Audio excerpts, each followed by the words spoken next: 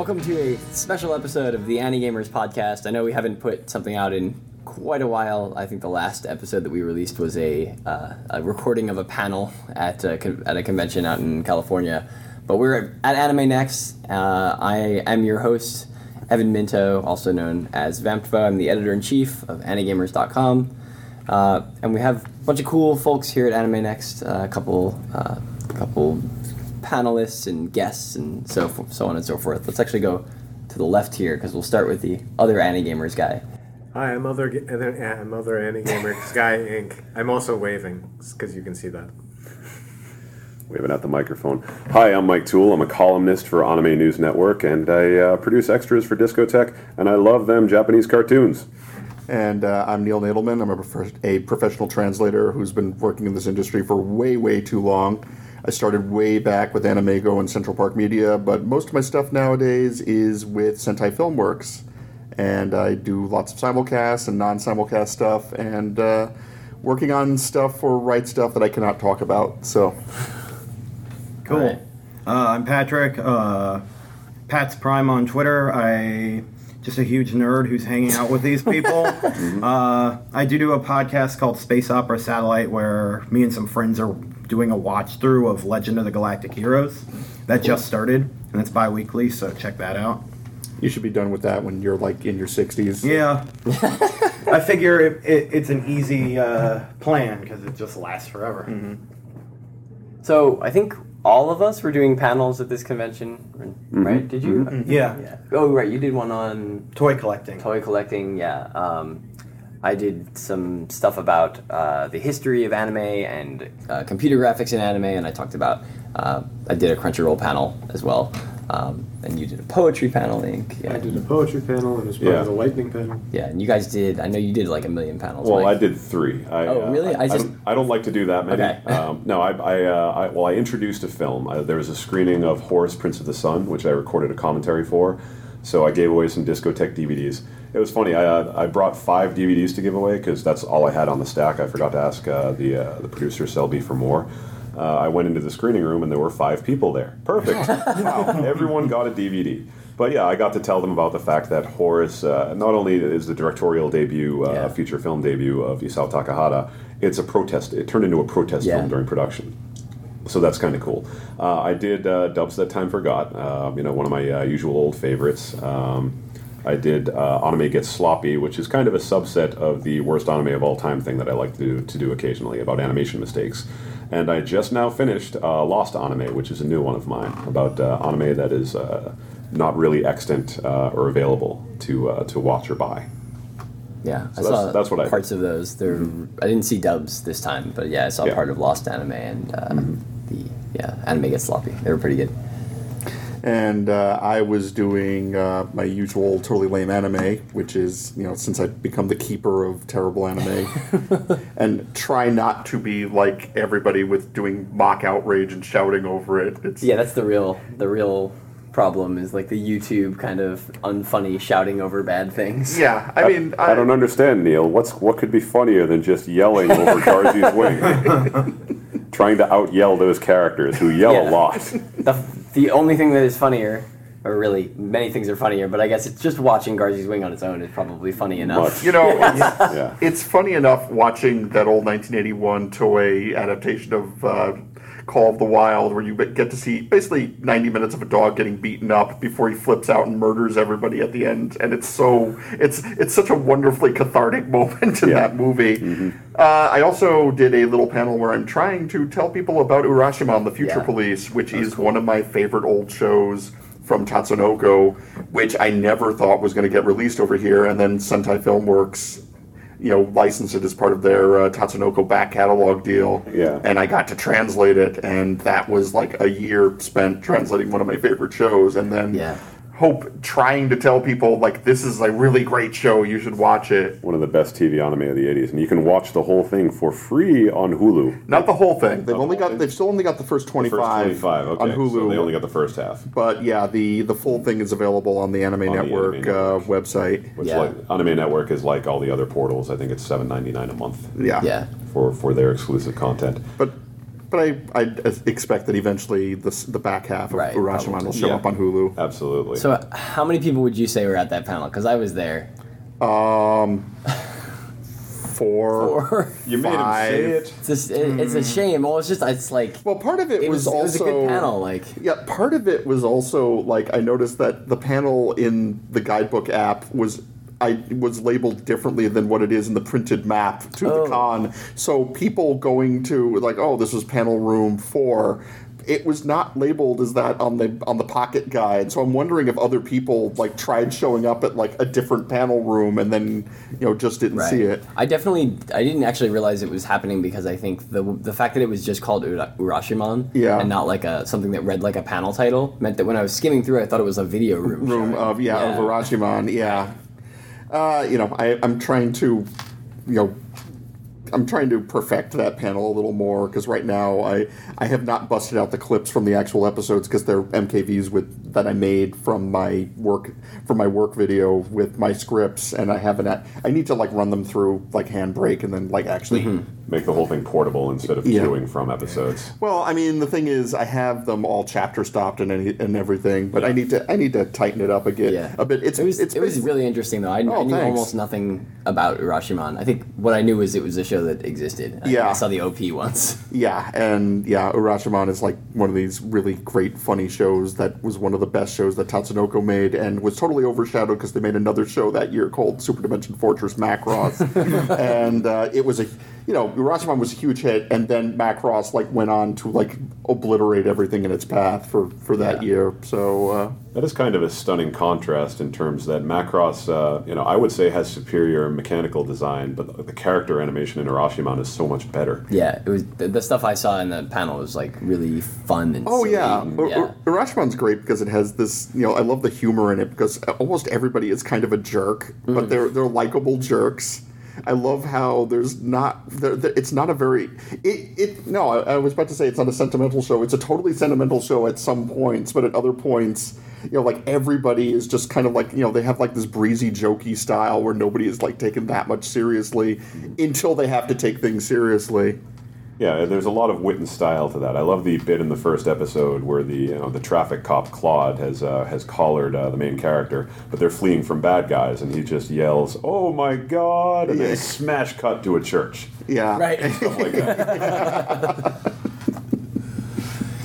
So I think probably one of the most exciting things for most of us at the con was that Trigger's here this year again with even more staff from the studio. Mike is holding up his super cool signed Kill la Kill box set. Yeah, I got the UK release of Kill la Kill because not only am I a cheap bastard and the UK release is a little cheaper, but it has an art book with all of the animatic and storyboards in there. And the US release has pretty postcards and is a very nice package, but it does not have that. I didn't realize that. Yeah, I got it signed by all 4 of the gentlemen here who worked on the show, so I'm super psyched about that. Yeah, and that's the Trigger staff that they've got here are Takafumi Hori, who's a freelance animator, Shigeto Koyama, also freelance animator, who worked I think pretty heavily on. They all worked on Kill la Kill, but he also worked pretty heavily on Inferno Cop, I think. Yeah. Right, and then Hiromi Wakabayashi, who is a million different things at Trigger. He's it's creative officer on Kill la Kill. I think technically he's in some sort of production role now, but he still draws too. Yeah, and he does like concept art and all sorts of stuff. Yeah. And Sushio, who's the character designer for Kill la Kill and this like crazy superstar animator. Yeah. Who is in love with his Mako Nendoroid. That's right. Well, that's not a Nendoroid, Evan. That's the real Mako. Right. Not a toy. Yeah. The actual Mako. Yeah, Sushio is a cool guy. He's like a little kid. It's amazing. Yeah. Yeah, Pat, why don't you tell us what he gave you? So I, like Mike, actually got the UK box set and brought that to all of them, but I got a different part of it signed that didn't have a lot of white space, and I'm walking through, and they all sign it. Then I got to Sushio, and he signs it and gives it back to me. Then he pulls out a piece of paper and starts drawing. And I'm like, what the heck's going on? And I look over at his translator, and she's like, oh, he wants to draw you.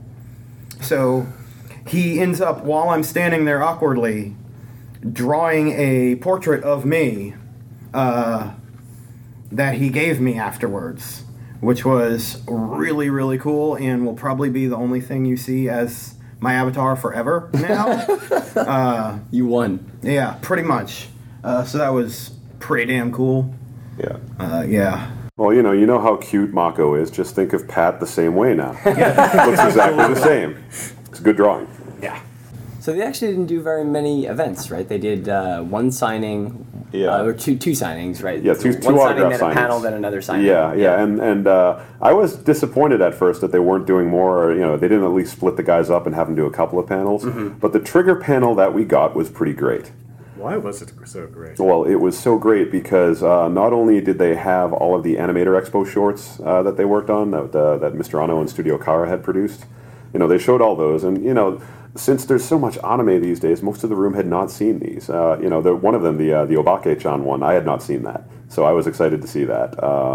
They showed the what's it called? Momoclo versus Kiss music video that the Sushio did the drawings for. And they ended it with a brand new episode of Inferno Cop.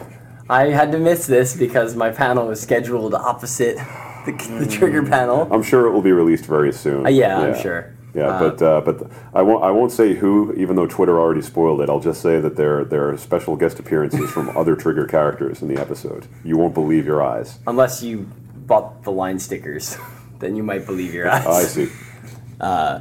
Yeah, I mean, that sounds good. I'm sure it'll come out soon on YouTube. Yeah, I doubt that's going to be... We're going to have to wait for some sort of Blu-ray release for Inferno My bet is Cop. it shows up at AX, because that's where they're doing the premiere for Little Witch 2. Yeah. And they have a ton of people there, too. One disappointing thing, what's his name? Mr. Wakabayashi pointed out that they had really hoped to have Little Witch Academia 2 finished by this convention, but they did not. He didn't outright state it, but I think he was kind of hoping they would have either a substantial piece or all of that to show us on the down low, and didn't happen. But hey, we got Inferno Cop. That's a pretty good consolation prize. I love the way the room, and this is a room of like 250, 300 people, absolutely exploded the second the intro started and the Shield showed up. I think Trigger are finally starting to figure out that Inferno Cop, that's kind of a popular thing here in the States. Well, I did a panel at Fanime about Trigger back when like Kill la Kill was maybe halfway through airing, and it was super popular at the convention. Tons of people cosplaying it.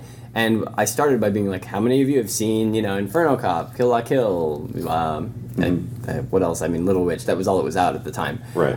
And the one that got the most cheers was Inferno Cop. Yeah. And then I told them that. I was like, that's the one, not Kill la Kill. That's a good show, but Inferno Cop is the one people were freaking out about. Yeah, I mean, the one monkey wrench in the works is that Inferno Cop is co-owned by Comics Wave. So I think there's a layer of red tape they have to cut through when they want to make some new stuff. But at the end of that episode, they did promise that they would be making another new Inferno Cop episode. They just don't know when yet.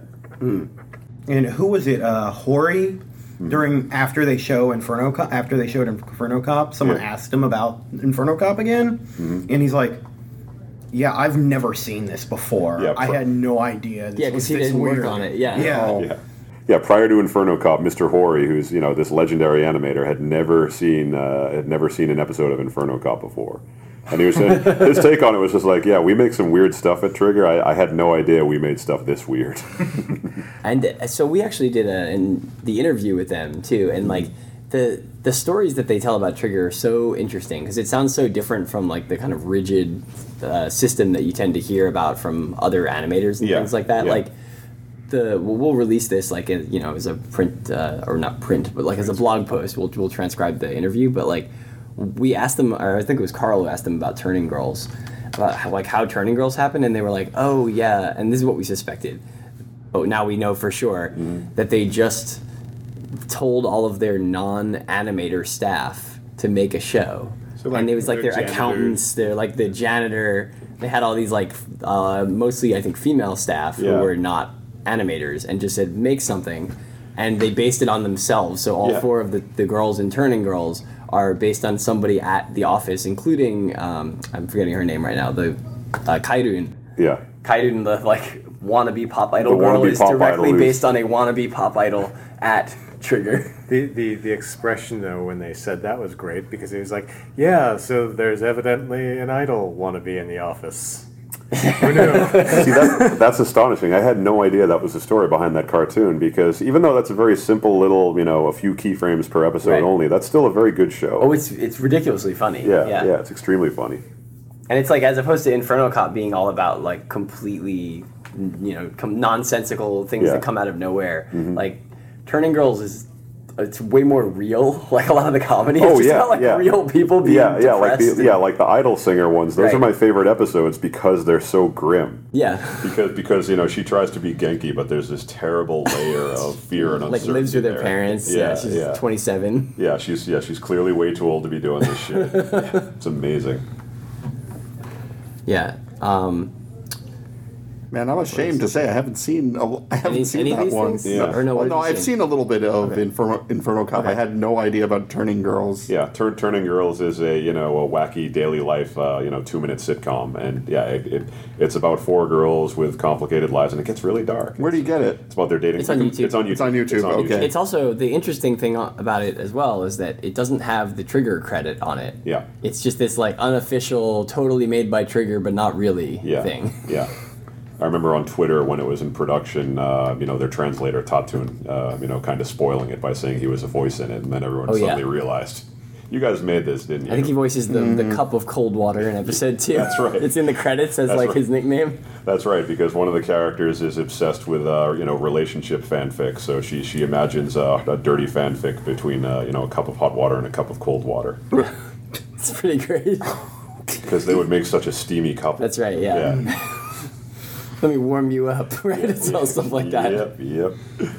Yeah, that was a good thing. Now, did any of you, besides me, go to Aya Suzuki's panels? I think David from Anigamers went, but I didn't get a chance to go. No, she's. I got to talk to her a little because since I have toddler level Japanese at best, I couldn't really do much talking to the Trigger guys. But she's Nikkeijian. She was born in Japan but grew up in London, so she speaks very good English. And she actually came into animation through Europe. Right. She studied at Bournemouth, and she was actually kind of recruited straight out of school by Sylvain Chomet, the French animator, for the film The Illusionist, which had a very long production cycle. So she learned a lot doing that, and because of her work on that, she went to Japan. She actually worked on The Dreaming Machine with Satoshi Kon. And her take on that is interesting because they've been very closed-mouthed about what production materials are available. Yeah. She says that the film is pretty far along. There's a lot of materials that are done, but it needs a director to finish it, and it needs several $1 million more production. But she said the film as it stands, as far as she knows, is in a box and could be opened up and finished. It's just someone has to have the willpower. I was saying full some script, Yeah. and it's production ready. It just full needs script. the finance to Full script, storyboards. She had a lot of finished production art actually. Yeah, that's the thing, because when Ink and I were looking over like her credits and we were discussing what to ask at because he went to the interview. Yeah. I was looking and I was like, oh, she worked on key animation on it. Like that implies that they got somewhere beyond just like the concept phase. There was some animation that was being produced on it, so I wasn't sure how much. And she also worked on Wolf Children. Like a lot of the cuts of the kids when they were toddlers, that's her work. Oh, okay. She spoke very frankly about some stuff that was kind of amusing. Like she was talking about in Wolf Children, a lot of Mamoru Hosoda's movies have big action scenes, and she was just like, all the action stuff, all the men would compete for those cuts and would demand those, and it was just taken as a matter of course. Well, the women will do the emotional scenes and the character scenes. Just like What? Japan is sexist? Yeah. Say it ain't so. Well, I mean, it's Tell funny. that to Sayo Yamamoto. Yeah, exactly. Tell that to what's her name, Rie Tanaka. But the other thing she said was she worked on The Wind Rises. She was completely shocked, but Ghibli kind of just made her an offer out of the blue to come on board in production on that. So she worked there, and she showed some of her drawings from that.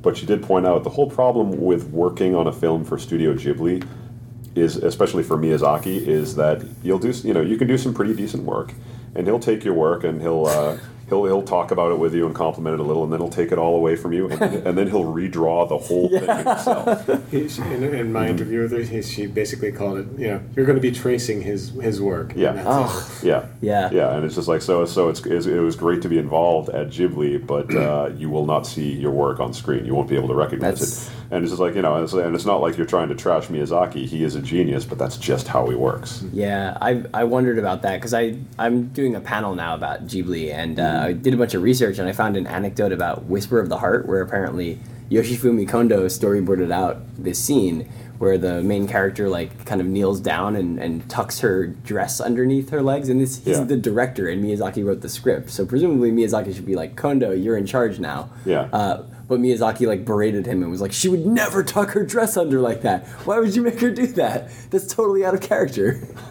That's very interesting. Yeah. And I'm trying to remember. And she also said that the problem there was that since you'd do some work and then that work would be taken away from you and you would not see it again, it was a tough place to learn and to grow as an animator.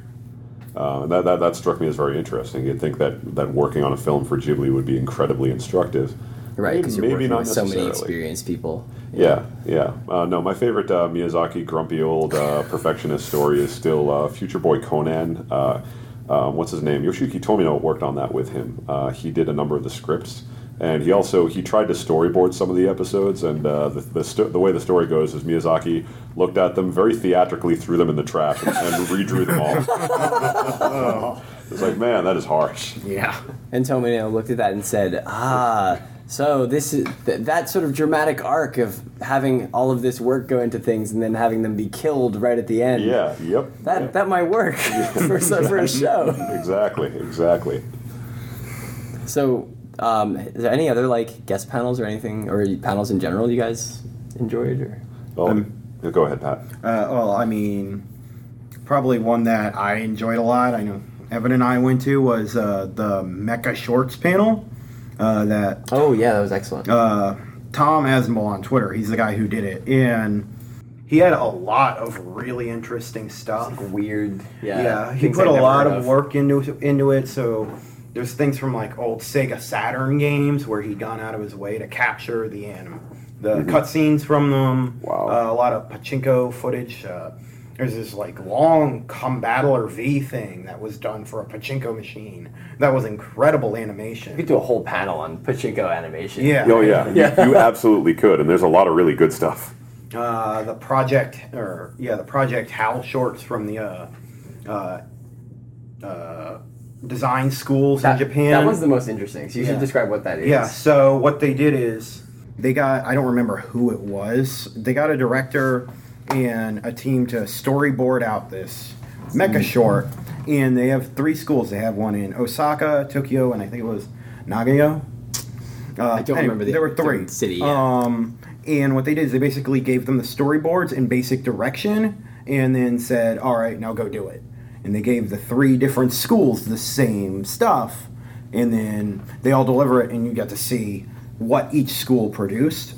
Only 2 of them had been released so far, and there were noticeable differences between the kids from that 3rd school are not getting a job. Yeah, no. They got to produce stuff on schedule. And the other thing that was interesting, because one of them was super, super detailed, had a lot of really elaborate effects, like there was like a chain sword that collapsed into itself and things like that. That school was the first one to deliver it. The second school left all of the effects that were in the storyboards out, and it was a lot starker and a lot plainer kind of style to it that ended up coming out a couple weeks later. So it was it's really cool because you get to see these different groups of people trying to produce the same thing. Yeah, that's like a really rare chance to see that, right? Where you like it's a way of sort of isolating the elements so that the only thing that you see is what the animation does to a shot when you take out the effect of like changing the direction and the storyboard and all that other stuff. He also played, the Gridman Animator Expo short, which is just cool as hell, and I like to see as much as possible. Super Samurai Cyber Squad. Yeah, it was good stuff. Yeah, unfortunately, I didn't get to see that many panels. Most of what I got to see were Mike's panels here. Yeah. I got to see one on Friday night, which was about like unsung animation directors. So I didn't get to see that one. Yeah, that was. Or maybe I did. I came in like the back end of that one, and they were going over stuff by like Yoshikazu Yasuhiko. So they were talking about things like the first Crusher Joe movie and stuff like that. But that movie. Yeah, That's a cool one. that was a great one. Well, the Crusher Joe movie was like that was a mainstream, pop sci-fi film that was also an auteur film. Yeah.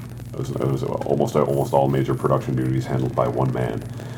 great film. One panel I saw was our friend Dylan Hazukari on Twitter. He did a panel about the works of Masami Obari. I didn't get to see it. Yeah, this was super late night. This was one of those. We had a thing where Pat organized a little event. We drank some beer, and we were feeling good after drinking the beer. And it was very late at night, so then we went to see Dylan's panel. But it was cool. I didn't learn a whole lot because a lot of what he was talking about was stuff that seems very obvious to me, being a giant nerd. It's like he's talking about the fact that Obari learned a lot of his craft from Yoshinori Kaneda, and came up in the '80s, was showing his design works from stuff like Dan Cougar. And then went on to the stuff he directed in the '90s, like the Fatal Fury film, which I absolutely adore. So it's good to see that. He didn't cover too many of his duds either, because Obari is a great animator, and I am curious because he didn't cover. And he mentioned the hentai stuff that Obari did, but I'm wondering how much is really publicly known about why he felt the need to do that. Because the impression is that Obari pissed some people off and couldn't get work for a while, and so he went and did hentai instead. But and then ended the whole thing with the Gundam Tryon 3 and Gundam Build Fighters, which that to me just marks a triumphant return, because I don't know about you guys, but seeing that clip, that was the first time I really thought about how great Obari was in several years, and I realized, oh yeah, that guy's he's going into his 50s, but he's still doing great work. It's a shame I missed that, because I know the name Masami Obari and I associate him with a couple things, but I'm not too familiar with his work. So I would have actually learned a lot from that. Yeah. He's one of the greatest action animators working in the anime business. Right. And hopefully he gets to do it at some point that's not 1 a.m. Yeah. And then we can all see it. Yeah. I had to get home and go to sleep. Yeah. No matter how Dylan did a good job with the material and it kept it very exciting. But no matter how exciting it was, I was still sagging pretty hard by the end there. Try not to nod off. I think I need to rewatch Detonator Orgun now. Yeah. Because that's about as Obari as it gets. Yep. And I like the fact that Detonator Orgun is basically a rip-off of Tekkaman Blade. Well, Obari worked on both of them, so It's still a rip-off. It's a really high-quality rip-off. Yeah. It's a weird-ass show, but... I've always been a fan. There's Kiya Asamiya character designs before he was using the name Kiya Asamiya. So his original name is on it. Oh, is that I guess that's a pseudonym. Yeah, Kiya Asamiya is his pen name. Yeah. I really like the Reverse Thieves Penguin Drum panel. They ran you through specifics on the literary allusions in the show, and some of the pop culture and Japanese-specific historical references. And then they went into some more just sort of general themes in the show and representations and symbology. But it was a solid panel, and they said they had about twice the material that they presented. That's always good. Yeah, but they cut it down to 1 hour. But I'm really curious to see the 2 hours, because the first half of that panel is really good. Second panel is decent, but you can just see how much more they were just sitting on, and I really wanted to see the rest of what they were sitting on. Yeah, I only caught part of it, but Mike, your Anime Gets Sloppy panel was really interesting to me, as someone who's very interested in the technical, how the anime gets made kind of stuff. Yeah. I mean, you could see the same problems cropping up again and again. I find that interesting, where the keyframes get finished, but then the in-betweens just never get in there. And that's amazing to me. My big takeaway from this is, man, I am completely entranced by the OVA Twinkle Nora Rock Me, which is missing almost all of its in between animation. I didn't see that one. And looks like it was never corrected. So all the characters are constantly distorted and off model. And it's very rudimentary. It's barely watchable at all. And I think it's hilarious and amazing. I keep trying to show people, and after about 90 seconds of it, they start crying and begging me to stop. It's I had 3 clips of just ridiculousness, and after the second one, I was like, okay, do you want to do a third? And everyone was like, no. Sincerely, not actually wanting me to do it. Did you guys see that section in... you probably saw Animation Runner Kuromi, right? Yeah. So there's that bit where they show the version of the Totally Not Lupin the Third, where they didn't have an animation director, and everything's all messed up and wobbly. Yeah. I love Animation Runner Kuromi. Yeah, that's a fun one. Yeah, well, you could tell all the animation cuts were by the one guy who's very dependable, always gets his work in on time, but it's full of mistakes. Awful. Yeah. And I think in the commentary track, the director of Kuromi says that that's super real. That happens all the time, and generally on any production, the person who has the most cuts is the person who is the worst animator. Right. Yeah. That's incredible. That actually gets better. That reminds me of something that Aya Suzuki said, which made the room uncomfortable because it was too real and too true. Just Always pointing out good. the, if you want to go into business as an animator, in Japan it can happen, but keep in mind that you will not earn enough money to live on for the first 2 or 3 years. Yeah. That's she was why just the like- Animator Dormitories project exists. Yeah, and she was just like, in a very real sense, the animation business, new talent is coming in that's being bankrolled by their parents, allowing them to live at home and covering most of their expenses. When I was talking to her, we were going into sort of like the production layout and the pipes and the tubes, and the switch from paper to digital is basically what needs to happen in Japan. She said largely they're still held by They're paper. still not They're all the way still there. hand drawing. Yeah. And scanning in. It's a redundant process because they're scanning it in and they're redrawing it, and it's not profitable. It's not economical. Yeah. And if they could actually streamline everything, then they could actually afford to make these people more efficient, and they could And they not could pay them spend better. hours Yeah. Per day. But they That's said, like teaching an entire industry to use tablets. Because when you ask these guys about it, you're like, "Hey, do you use tablets?" They're like, "Nah, I don't like tablets. I just draw on paper the whole time." Yeah, Yeah, most of the animators I know who love tablets are Western animators. Right. Yeah. and you need to cause an entire industry to stop. To do this entire To stop and pivot. across the field upgrade. Yeah. Well, backgrounds have moved way more than animation, right? They're like, I don't know the numbers, but I feel like it's like half and half now or something, or digital versus traditional. Yeah, I mean, it's tough, right? It's full of complicated questions. I look at the anime business and I just think, okay, how can we keep the same number of people working on maybe 50-60% of the shows and taking home more money? How do we make that happen? Yeah. Because I feel like that's part of the problem. There are too many shows being made. There should be the same number of people working on fewer projects, and then everything would look better and would be better written, and people. And would you'd be- have fewer. If you had the same audience, then each show would also presumably, get a little bit more. would get a little bit more of a They'd boost. pick up what you took out from the rest of them. And you wouldn't have animators literally dying from the stress. Yeah. Yeah. Well, I know there were a lot of just in terms of panels, there were a lot of panels here that I really wanted to go to and couldn't go to, which is just interesting in terms of the meta aspect of how this convention was organized. Our friend Vinny was in charge of panels here, and this is the most Otakon in terms of panel selection that I've felt. Yeah, you were talking about that on Twitter. Now, so tell us more about that, because you've been to a number of West Coast conventions because you live there, and apparently I've been to SakuraCon and I've been to AX. To me, they never seemed that much different, but you think that the panel content is a little different? So, I may be mostly talking about Bay Area conventions because So you're talking about Fanime and SAC Anime and stuff like that? But yeah, I've been to Fanime and I've been to some smaller conventions around the Bay Area. Okay. And I have been to Anime Expo, but I was chained to the Crunchyroll booth and couldn't go to a ton of panels. Exactly. But basically, what I've found is at conventions on the East Coast, even though not that all the panels are the best or anything, but compared to Fanime and AOD and these other conventions around the Bay Area, I'll go to Fanime and there will be a handful of panels I want to go to, and I'll be like, okay, well I can go to these and then take a break and go get some food in between. And at Anime Next and at Otakon and in previous years when I've been to Anime Boston, it's I barely have time to go do anything else because there's so many panels that I want to go to that are interesting to me, that are educational or whatever, or historical or something like that. And yeah, it's weird to me because a lot of the panels that I found at Fanime and these other conventions are they're very focused on sort of meta fandom, like secondary fandom. So it's how to promote your webcomic. It's all these things that are some other level removed from the content that you're presumably there to talk about or enjoy. Yeah. Which is cool, power to two people for doing those panels, but it's weird to be surrounded by so much of that I do a panel on background art, and it's the only panel at the convention that's actually about the artwork of anime. Yeah. That's awkward. Yeah, no, the bane of my existence, and every con still frickin' does it, is the how to attend the convention. How to buy the convention. You're already doing it. Yeah, I know. To me, that just seems completely redundant.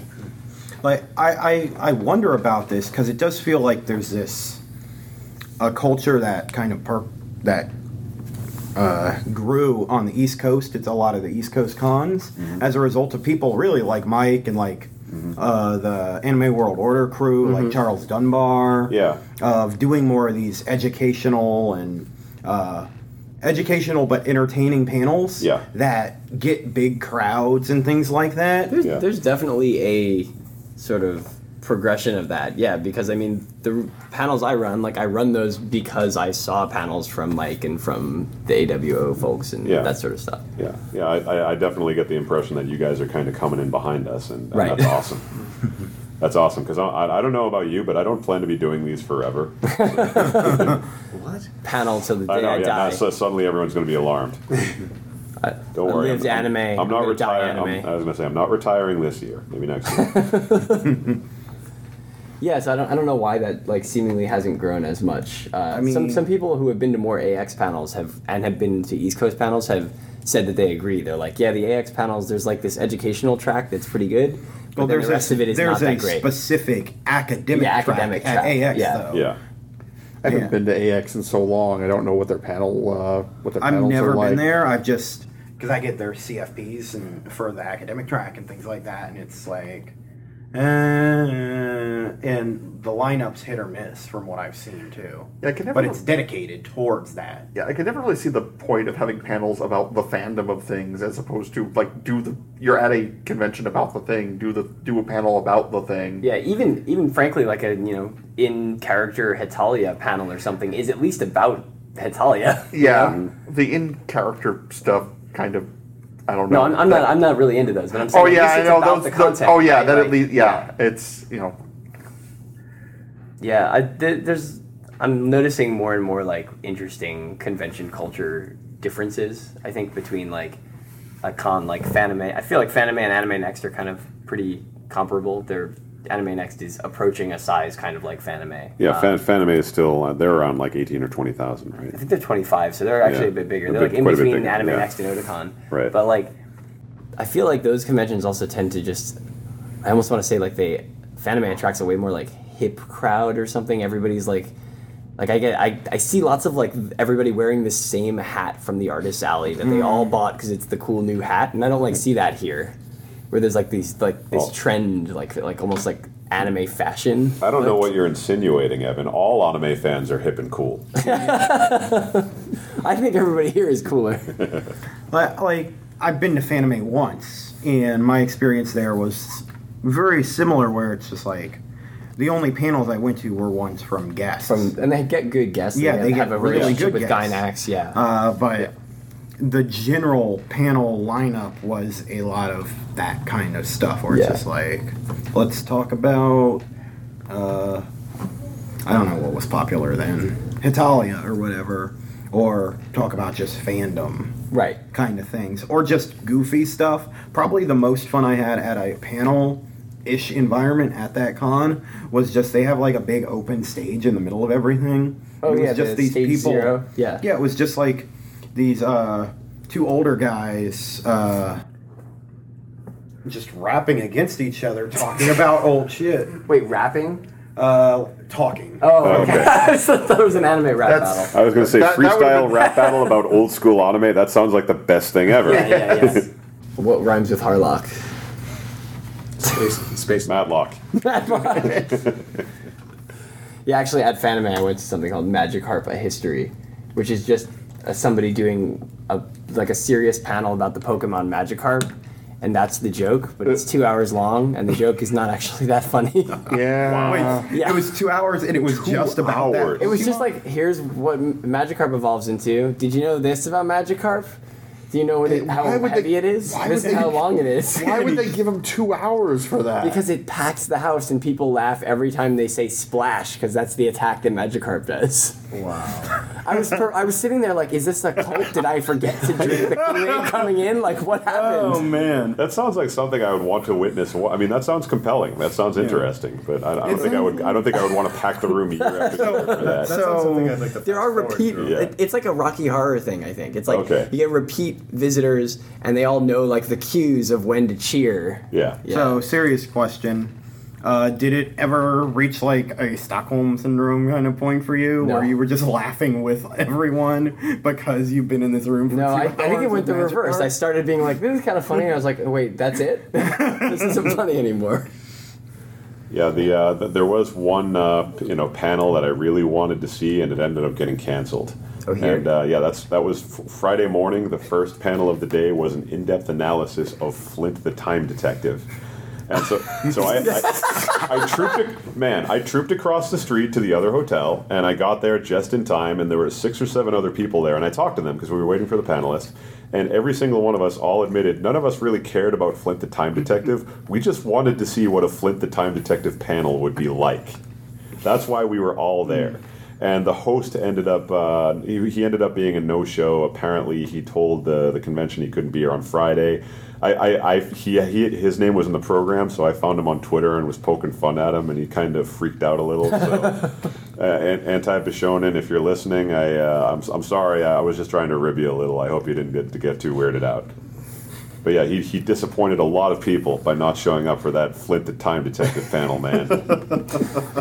Speaking of time-related panels, did you guys hear about this panel, which I didn't go to, but you guys were telling me about it, Pats? Back in my day, conventions and cosplay before 2010.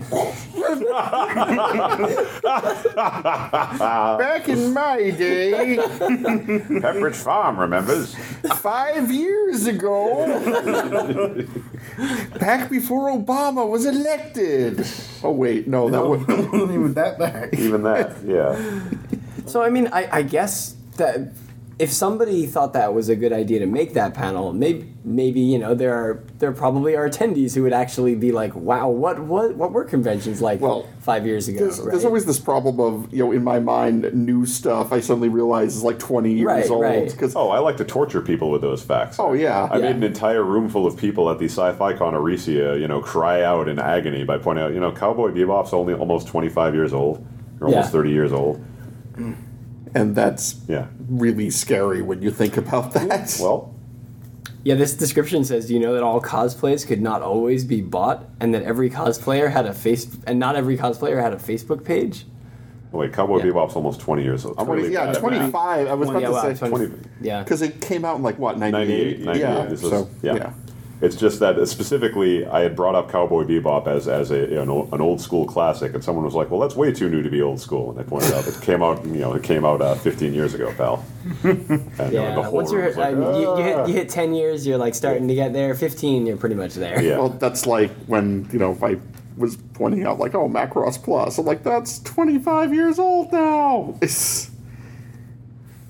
Yeah, it's interesting to me though, like on a serious note, that somebody made this panel, because I guess it's like indicative of this like fact that so many new people are coming in all the time. Right. Yeah. Some of Which them is only good. stay The like thing is, 5 yeah, years and yeah, then stop going to cons. Right? Anime fandom is a very high turnover fandom. Yeah, the majority of people will stick around for a few years and then move on. It's the guys like us who stay for years and years. We're the freaks. We're the real freaks. Right. Well, it's when you play the Game of Thrones, you run a ton of panels or you die. Valar Morghulis. No, there's this whole thing of I'd be more worried if like everybody here was like 45. Yeah, exactly. Yeah. Yeah. Because I'm encouraged that there's there's lots of kids, and there's always lots of kids doing this, because anime fandom I think works mostly if you're like late high school, early or through college, and then after that maybe you should start thinking about some other stuff. Yeah, and You every approach the otaku expiration date. yeah, that's right. And then your life clock starts blinking and then come after you. Yep, that's right. There is no sanctuary. But yeah, every show I go to, also, I always have people come up to me after the panels who are in their teens or 20s who are like, "That was cool. How can I learn more? How can I do what you do?" Yeah, and I'm that's just awesome. like, "Yes, do that." Please take the reins. Yes, Because I'm leaving. because like I said, I still love going to cons. It's one of those. I was talking with a friend on Twitter about how, in my head, I'm like, cons. Maybe I'm getting over them. They're kind of lame, and then I just keep going to them. Keep going to them, and I have fun every single time. I still like getting up in front of a crowd of people and showing them the terrible anime clips that I've been showing since like 2001. Yep.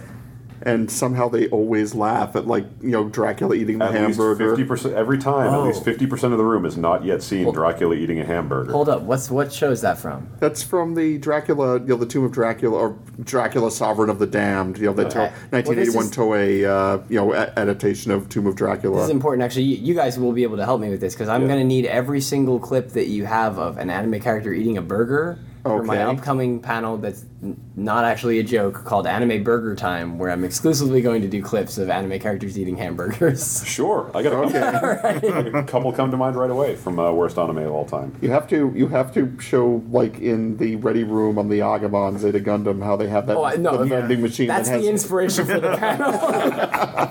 If I had my way, it would just be a loop of Bright eating hamburgers while yelling at Camille. But yeah, that famous thing of Dracula in the restaurant Disco King eating a hamburger, which just cries out for having an animated GIF made of it. Meanwhile, Dracula with the red velvet lined black cape with the big widow's peak and the big ears and prominent fangs. It's incredible. Greatest moment in cinema. everybody also loves watching Call of the Wild when the dog flips out. But yeah, there's God, over the years, I remember I used to depend so much on that Titanic cartoon that I found, which is not even anime, but it was so terrible I had to show it anyway. It's so terrible it becomes anime. Well, it was so terrible that eventually everybody got to be an internet shoutman about the Titanic cartoon, and then I realized I had to stop doing it because then it was over. When the Nostalgia Critic does it, it's over. Yeah, you're done. That's the bottom. Yes. The convention's moving to Atlantic City. Oh. I forgot to mention that. Yeah, it's kind of a big deal because they're running out of space.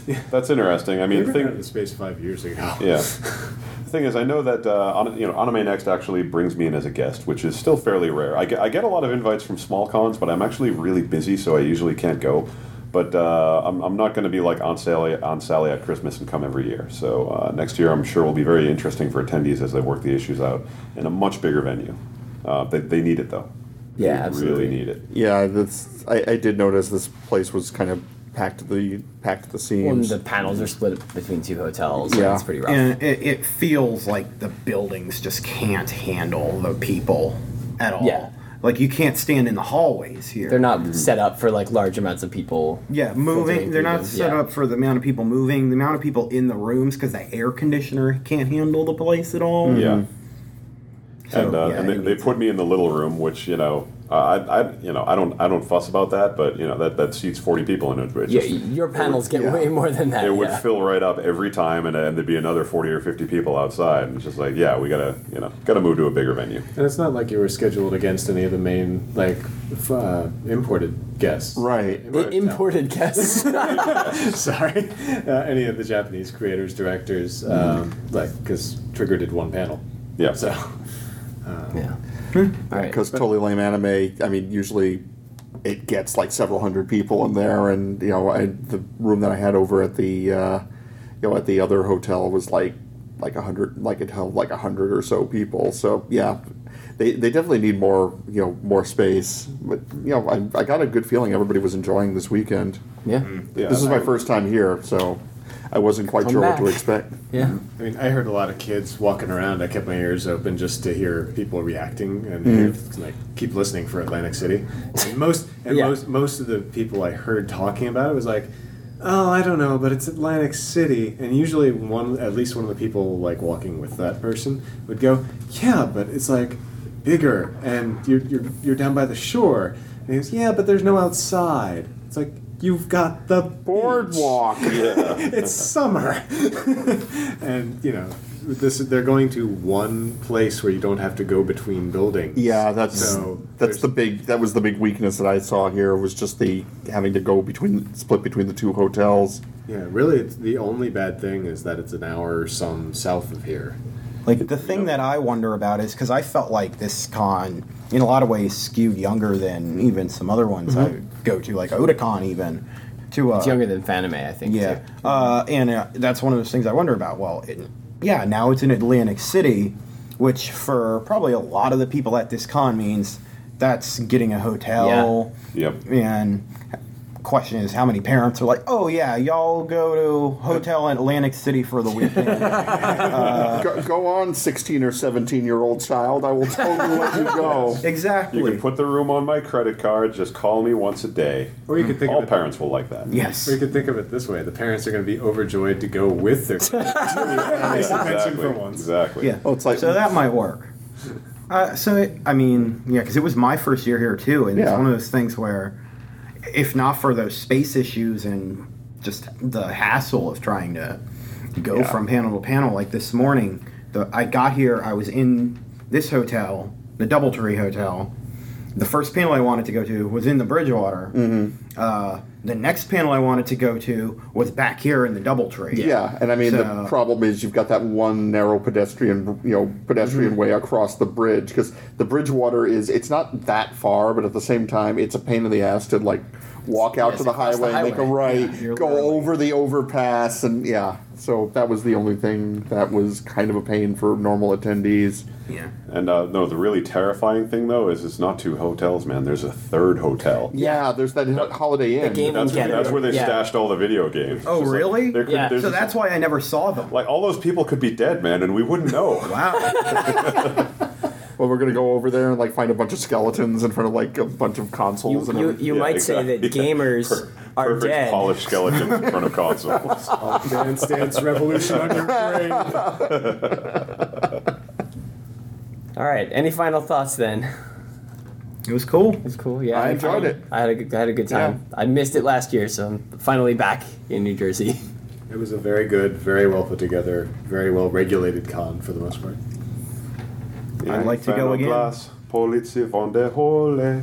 That's right. That's Yeah. that's the Anime Next theme song now. Yeah, exactly. Well, Nie Hoich. all right. It's not English, it's Nie Hoich. Thanks, guys. Thanks a lot. Yeah. Thanks a lot for having us. Thanks. Den Dank och hittande vi Das was the tower Entschuldigung Infernbrass Poets upon the Fury Infernbrass Poets upon the Fury Wake up einen Dauerrekorder Das was the tower But das war Infernbrass Poets upon the Fury Infernbrass Poets upon the Fury